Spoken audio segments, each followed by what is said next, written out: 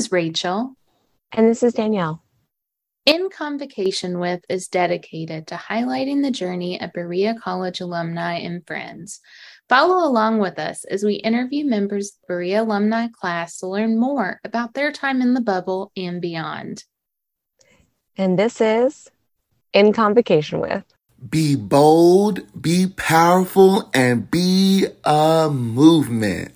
Jonathan Johnson is from Birmingham, Alabama. He is a proud alumnus of Berea College, where he received his bachelor's degree in 2010. After college, Jonathan attended the Savannah College of Art and Design, where he received a Master of Fine Arts in 2012. Jonathan is a writer, actor, and director dedicated to creating work that is socially conscious and sparks conversation. Jonathan is a firm believer that theater has a transformative and healing power. He has produced and toured shows throughout the Southeast region and worked as the studio education coordinator for a local nonprofit in the Atlanta area. He served in that position for 4 years. He is so thrilled to be a part of this conversation. Hi, Jonathan. We're so happy to have you today. Hello. I'm so happy to be here today. It's an honor. Well, I personally was like, we have to have Jonathan on here because you're such a presence and you're so positive, and I follow your Instagram and it brings me such joy. So thank you for what you're putting into the world. Oh, thank you. Thank you so much. Thank you for checking it out and looking at it. I appreciate it. Absolutely. We are 100% putting your Instagram handle and all of the ways to get in touch with you in our podcast bio, so that way everybody can find you. Oh, cool. Come on, make me famous. That's our goal.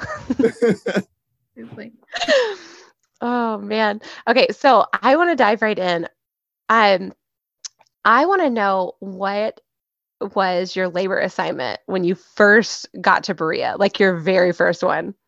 Oh my God. So my first labor assignment was at the college bookstore, and my supervisor, her name is Miss Janet. That's all I remember. I can't remember her last name, but she was like the best boss, very strict, but she loved like Berea College and she loved books. So she was very much about us having the books organized, knowing how to go directly to the book that the student may need it. And so that was my first labor assignment.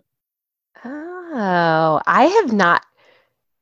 This sounds like crazy. Like outside of like being at Berea College, I have not met anybody that actually worked in the bookstore. Really? Yes. That was like a covenant position because like we only worked on Saturdays, and our hours were very like accommodating to our class schedule. So I was favored. I was really favored. Fair enough. That's amazing. What originally drew you to Berea College? Well, okay. I always tell this story. So I was going to go to another college that I really love that's here in Atlanta. It's called Morehouse.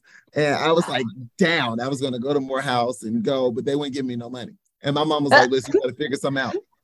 And Carl Thomas came to my school, Ramsey High School, represent Ramsey, Birmingham, Alabama. And he was in the hallway, and I was just walking, and he said, hey, come here. And he was like, have you applied for college? And I was like, yeah, I'm going to this school. He was like, have you heard about Berea College? I had never heard about it, didn't know anything about it. He was like, well, why don't you apply? And then we're having a Carter G. Woodson weekend. And so I said, okay, free trip, I'll go. It's fun. And when I went, I fell in love with the campus. I fell in love with everything about Berea. And so for me not knowing anything about it, kind of a little bit about it, to like, no, I really want to go to this school. And a lot of my friends went there that I had known from high school, which was surprising, or that I had met like in passing.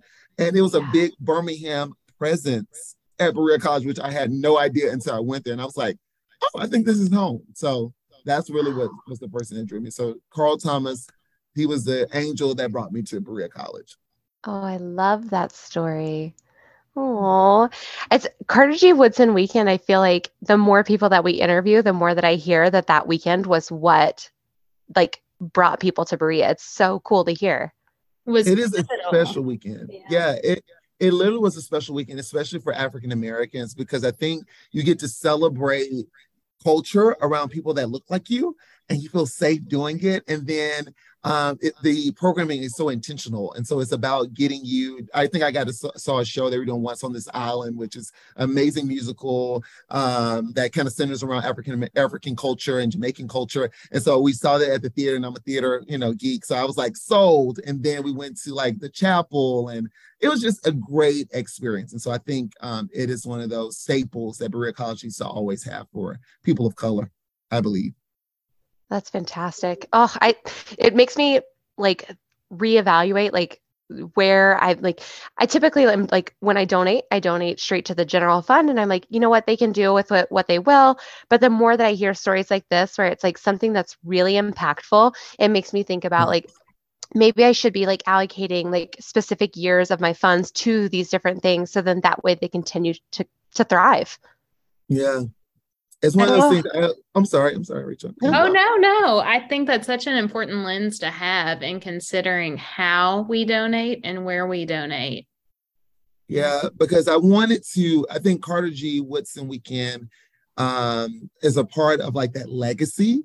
Mm-hmm. And when I became a student, then I became a part of that legacy. I started volunteering. I started being a part of that experience for other kids that look like me. And so when I do make donations, I try to be as specific as possible so that, it can go there, but just so that it can outlive you, and that, those young people that are impacted about it, it can just it's a seed that can grow further than, you. Yeah. Oh, I just got like legitimate chills up and down my arms. Legacy. Oh, I love that legacy. Oh, God. I'll tell Jonathan, you. Oh, sorry. I knew this was the right guest to have, like to start off 2023. Absolutely. One of my students is attending the Carter G. Woodson Weekend this weekend. It's this weekend coming up. And she has been texting me and asking all about the weekend and, what they'll do on campus. And I was like, oh, you are in for a treat. And she's already signed up to attend Berea in the fall, but she is so looking forward to this weekend. Maybe I can send you a picture that she sends me. Please do. And the great thing about it, especially since she's already coming, she'll meet other people that are already coming. So it's a quick way to meet a friend. Coming from a small area. I mean, Birmingham's not small, but just still coming far from home. Like when you can meet somebody that might be going, it's like, oh my God, let's be roommates. Or, let's come up for road. Well, I don't even know if they do road weekend anymore, but that's the weekend during the summer where you do all your registration stuff. You can already have a friend. So I'm excited for her. I hope it's great. Me too. Aww. Well, and so where do you call home now? Or you're back in Atlanta? Yes, I'm in Atlanta, Georgia, kind of on the outside in McDonough. But yeah, I'm in Atlanta. That's my home. Oh, Atlanta's a fun place. And you went to the Savannah College of Art and Design, correct? Yes. For your master's? I did. SCAD, yes, all the way. Oh my God. I loved that school. Like the camp, like I didn't go, but like it was one that like I really considered, but I was like, I just don't know what I want to do. And it's so expensive.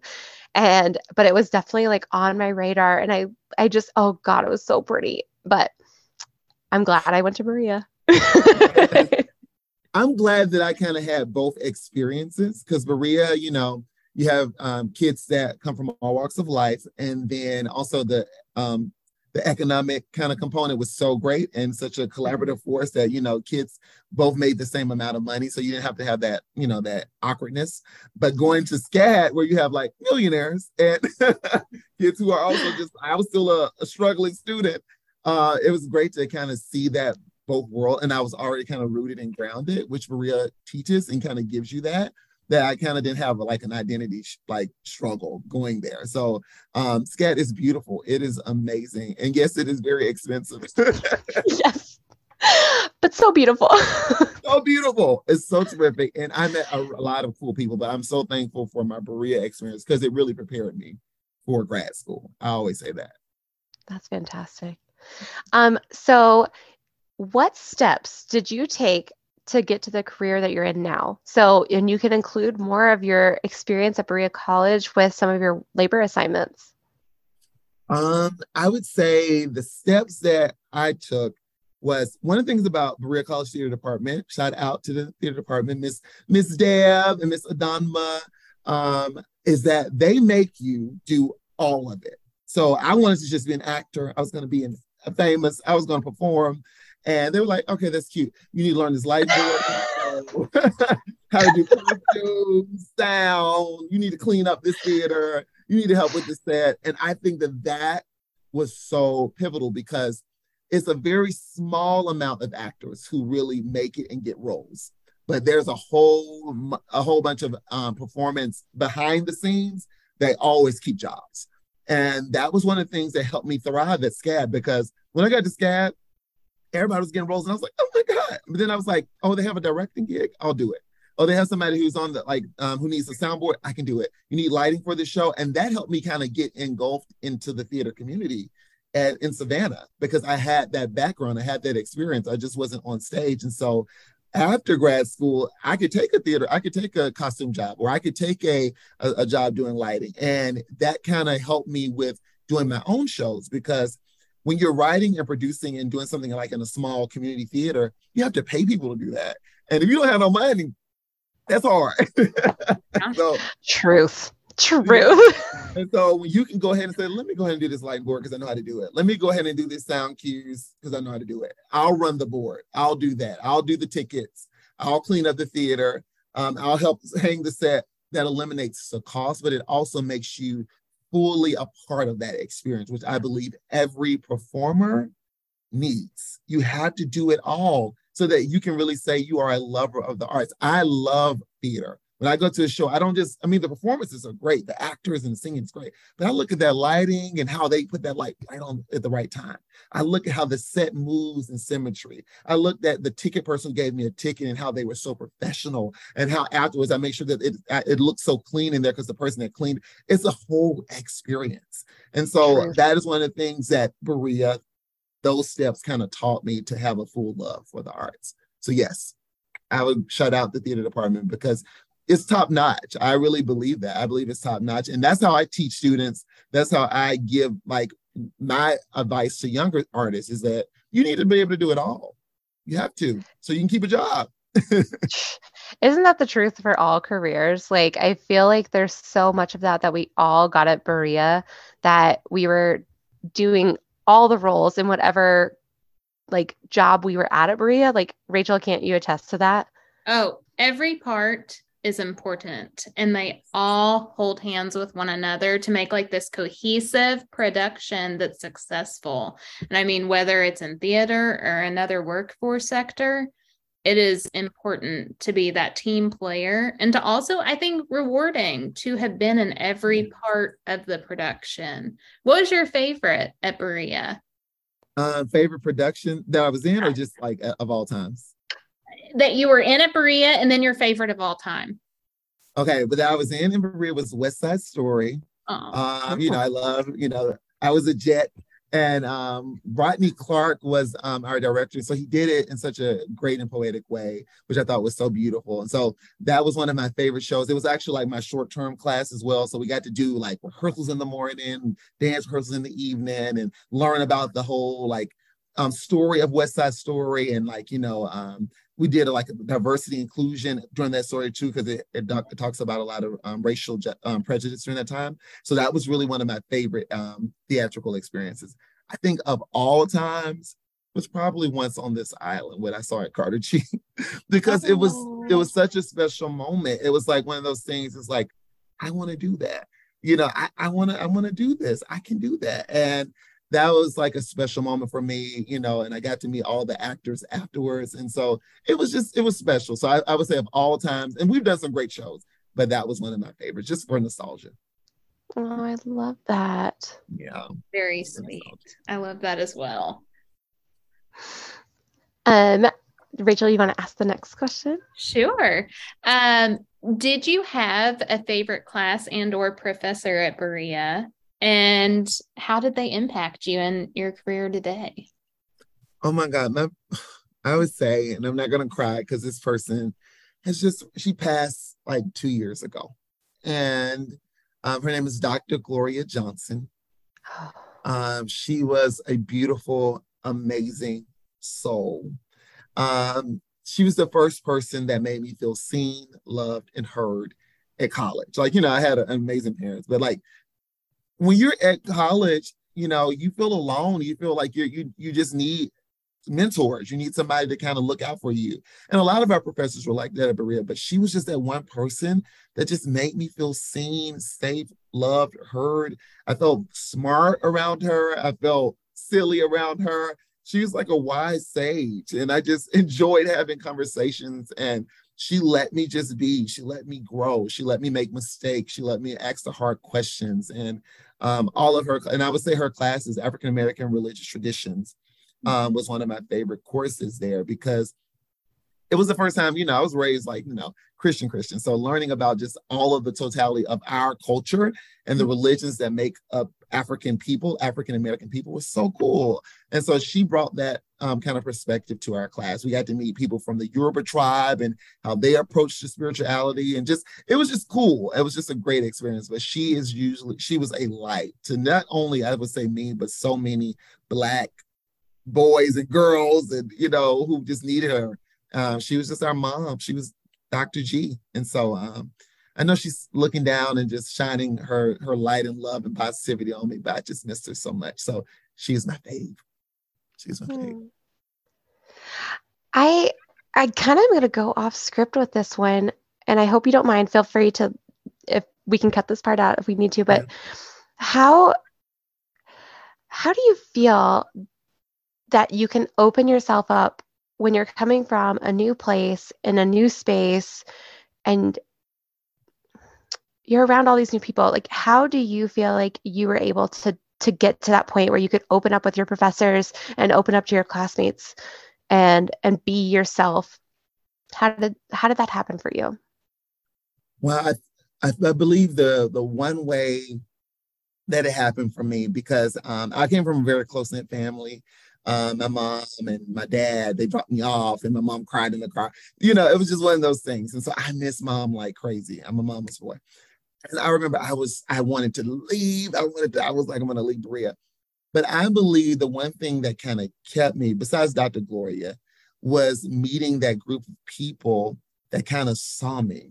You know what I'm saying? And I think that's one of the things that Berea is such a special place. Even when I came back for homecoming, I was able to talk to kids, and immediately you were able to connect with them. Like, you didn't have that outside, what are you wearing? What is this kind of thing? That these are kids coming from hardworking families, that we don't have to look alike, but we understand working hard, struggle, being our best, and trying to achieve and make our families proud.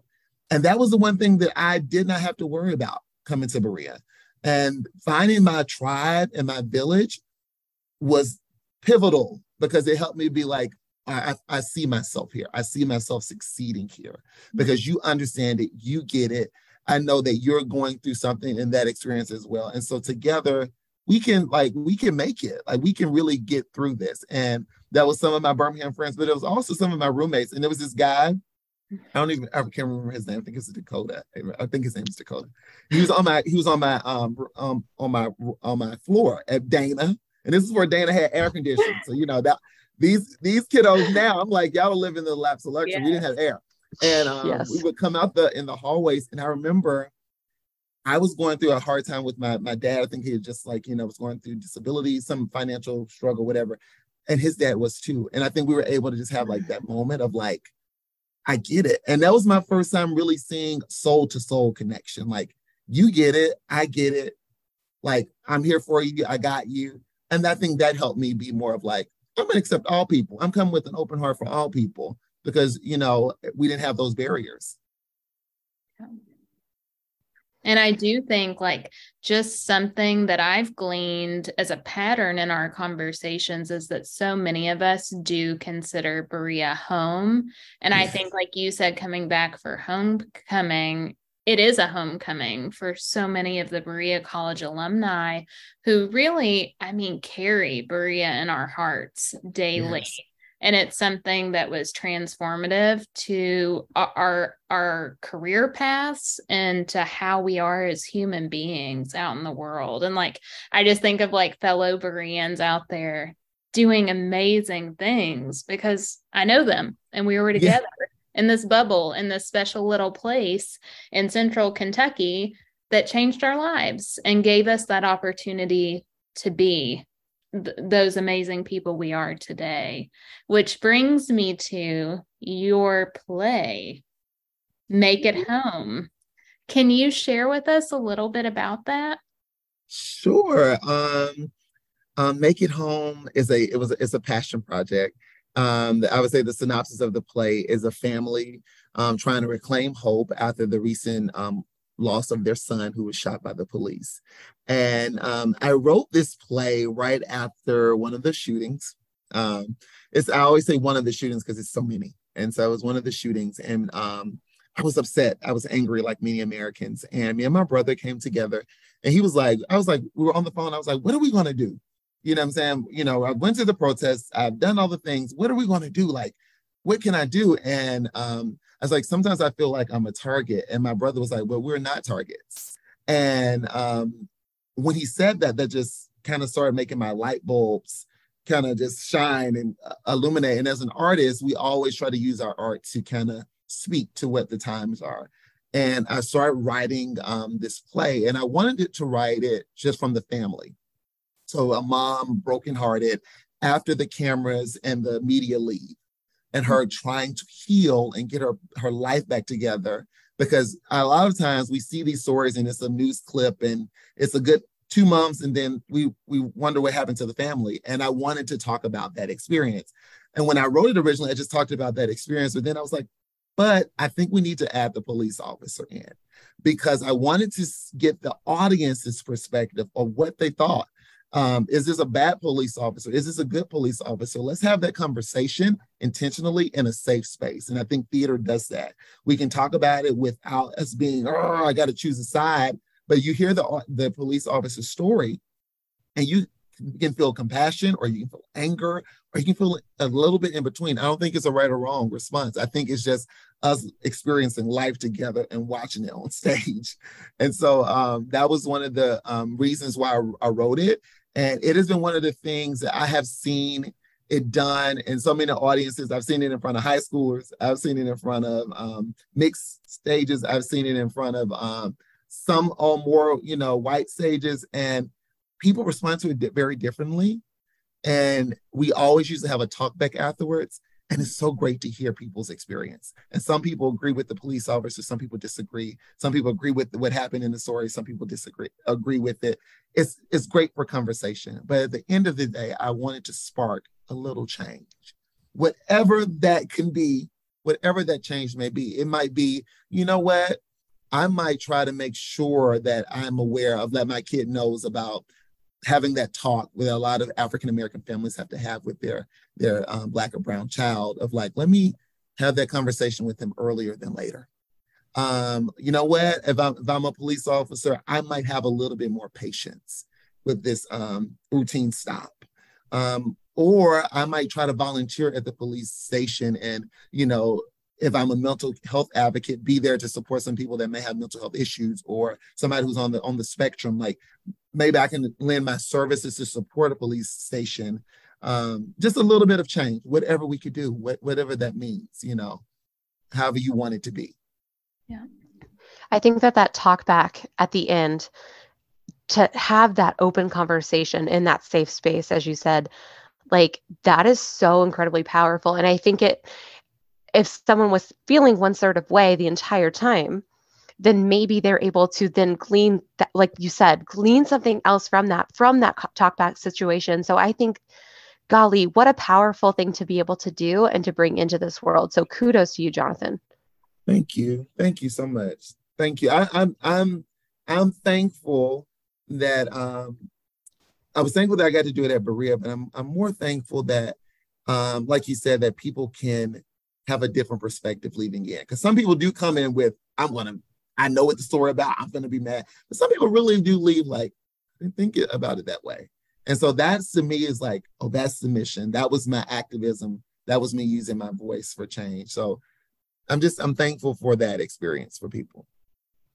Absolutely. And I think it's such an important, relevant social critique and commentary. And I also think how we have been enabled from being at Berea College and like really taking the great commitments, including social justice, to our daily practices and how we go out into the world and continue to voice that importance of having these conversations. And I know when you started describing the play, it's such a unique perspective to have once the actual arc of this horrific thing has taken place, and usually that's where the story ends. Yes. And then it's the repetitive motion of say their name when it happens again and again. Yeah. And I think it reminded me of the Broadway play American Son, where Yes. it immediately stops after the parents find out about their child, and where your play is a different perspective, continuing like, how do we go on and like, how do we carry this trauma? And how do we also like leave the theater, which is why theater is also one of my favorite things of saying, like, how can you go out and be an advocate and an ally for our Black brothers and sisters? Like that, I think, is the takeaway from that type of performance. And we lose, amen, right? Y'all didn't, both of y'all, you and Dana didn't preach, but I think we lose the families. We lose the families. This is somebody's son. I know that we have say their names and the anthems that we speak, which are important, but that's somebody's baby. That's somebody's brother, their cousin, their family member, and we have to remember them in prayer. We have to remember them in our time and in our energy of showing reverence to that. And I was like, we sometimes lose that after the media loop and the attention and the people leave. They still have to grieve their baby. Yeah. I'm like, I'm sorry. I'm like over here and like, I'm in tears because I have 2 young kids of my own, and like to live with that loss when it could have been prevented. Is just absolutely tragic. So I love the fact that you are drawing attention to that grieving process that happens after, and those conversations that we can have to try to like to mitigate this and to help and to move forward in a positive direction. Yeah, absolutely. And I do think, again, just drawing back to our time at Berea, like the critical thinking skills and the skills that we get to express our feelings and to also do it in a way where there is still integrity and decorum in the conversations we're having out. And again, like this is a podcast, we're 3 people right now, but maybe someone will hear this and say, I need to talk about this. And I think the goal is like at home tonight. Like, doesn't it start at home? And then it trickles out into your workplace and then your community and then the world. And there's like this change. And I think where we can have these conversations around police reform and grieving and trauma. And I really do believe that comes from some of those GRE classes we had at Berea College. And like, how do you start to discuss these things in a real world way, and also like apply and implement, whether it be legislation or changes down the road, so we can affect positive change, like you said, Dano. Yeah, absolutely. I mean, I think about, I sit on the state board for health and physical education, and there has been a major push to make sure that the diversity, equity, and inclusion is a major part of all of our presentations that we are putting in. And it should be at the forefront of all of our minds, especially if we went to Berea. How can we advocate? How can we advocate? Because it's important. Yeah, it is so important. And that is allyship. That is advocacy. That is support. I believe that I think about Berea, it did give us that space, that safe space to have conversations that were sometimes hard, but it made us start realizing That is allyship, me really holding your hand and not just saying, I'm gonna be here, but like, what can we really do? Like, let's make the action roll. Let's get it going so that we can move it forward. And that's why even after the show, we have the talk back, because I want you to see it and I want you to feel the feelings, but let's talk about it. And really, what can you do after the conversation? You know, how can we keep the conversation going? And what can you do in your own communities, like you said, in your own homes, to get the change and start the change, to get in some good trouble, to get in some good trouble. Start, like John Lewis said, one of our graduation speakers not too long ago. I want to say 2013, 14. We were honored to have Representative John Lewis come and speak to us, and he said, get in good trouble. We got to get in some good trouble. He said, use your education to find a way to get in the way, which is something I continue to think about. I want to put that up on my wall. Like, that is so good. Yeah. And I think that's what we're all trying to do. Well, knowing that this is an In Convocation with podcast, I want to ask you, what was your favorite convocation? Yeah, let's vote. What was your favorite convocation? Oh, I'm a old school Randall Robert. That was combo with my combo ticket. With my combo ticket, that was like one of the favorites. But I would say one of my favorite combos was when we had Dr. Vashai. I can't think of her last name, but she was one of our guest speakers. She was the first Black bishop in the Methodist Church, first Black bishop in the Methodist Church, and she was phenomenal. And it was so cool to have her there, to have a woman, a Black woman who has risen above so much adversity, come and speak to us. It just left me so supercharged. And she took a picture with me. So so it was just so cool. So I would say that was one of my ones I remember, that's my favorite, Oh, I love that. How do you feel like, I know this because I've also been looking at your presence online and the messaging you send out. How do you feel like your faith-filled lifestyle bleeds into your work and who you are as a writer and director? Well, I think the biggest thing is that I live in positivity, or live in a space of just gratefulness, because I know the other side of it. I know how you don't live in that, that space. And so I remember wanting something to make me come out of it. And it wasn't a lot out there, but it was stuff out there. And so I would start with doing my I would start in the mirror, just saying hey, you. And I'd be like, it's going to be a great day. And I didn't believe it. But then I would have to keep saying it. And I said, if that helps me a little bit, let me share that out, because I believe before being faithful or being churchy or anything, just being trying to be a good person and just giving somebody a little positivity can go a long way. It can really go a long way. It really does. It's contagious. It really does.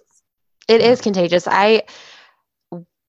On the days that I'm feeling very stressed out with the amount of things to do or whatever it may be, whatever I'm feeling down for, I go to your Instagram and I just watch a bunch of your videos in a row, because I'm this is what I need to be telling myself right now internally. Because if I saw a video today that said that we have 48,000 thoughts a day or something like that.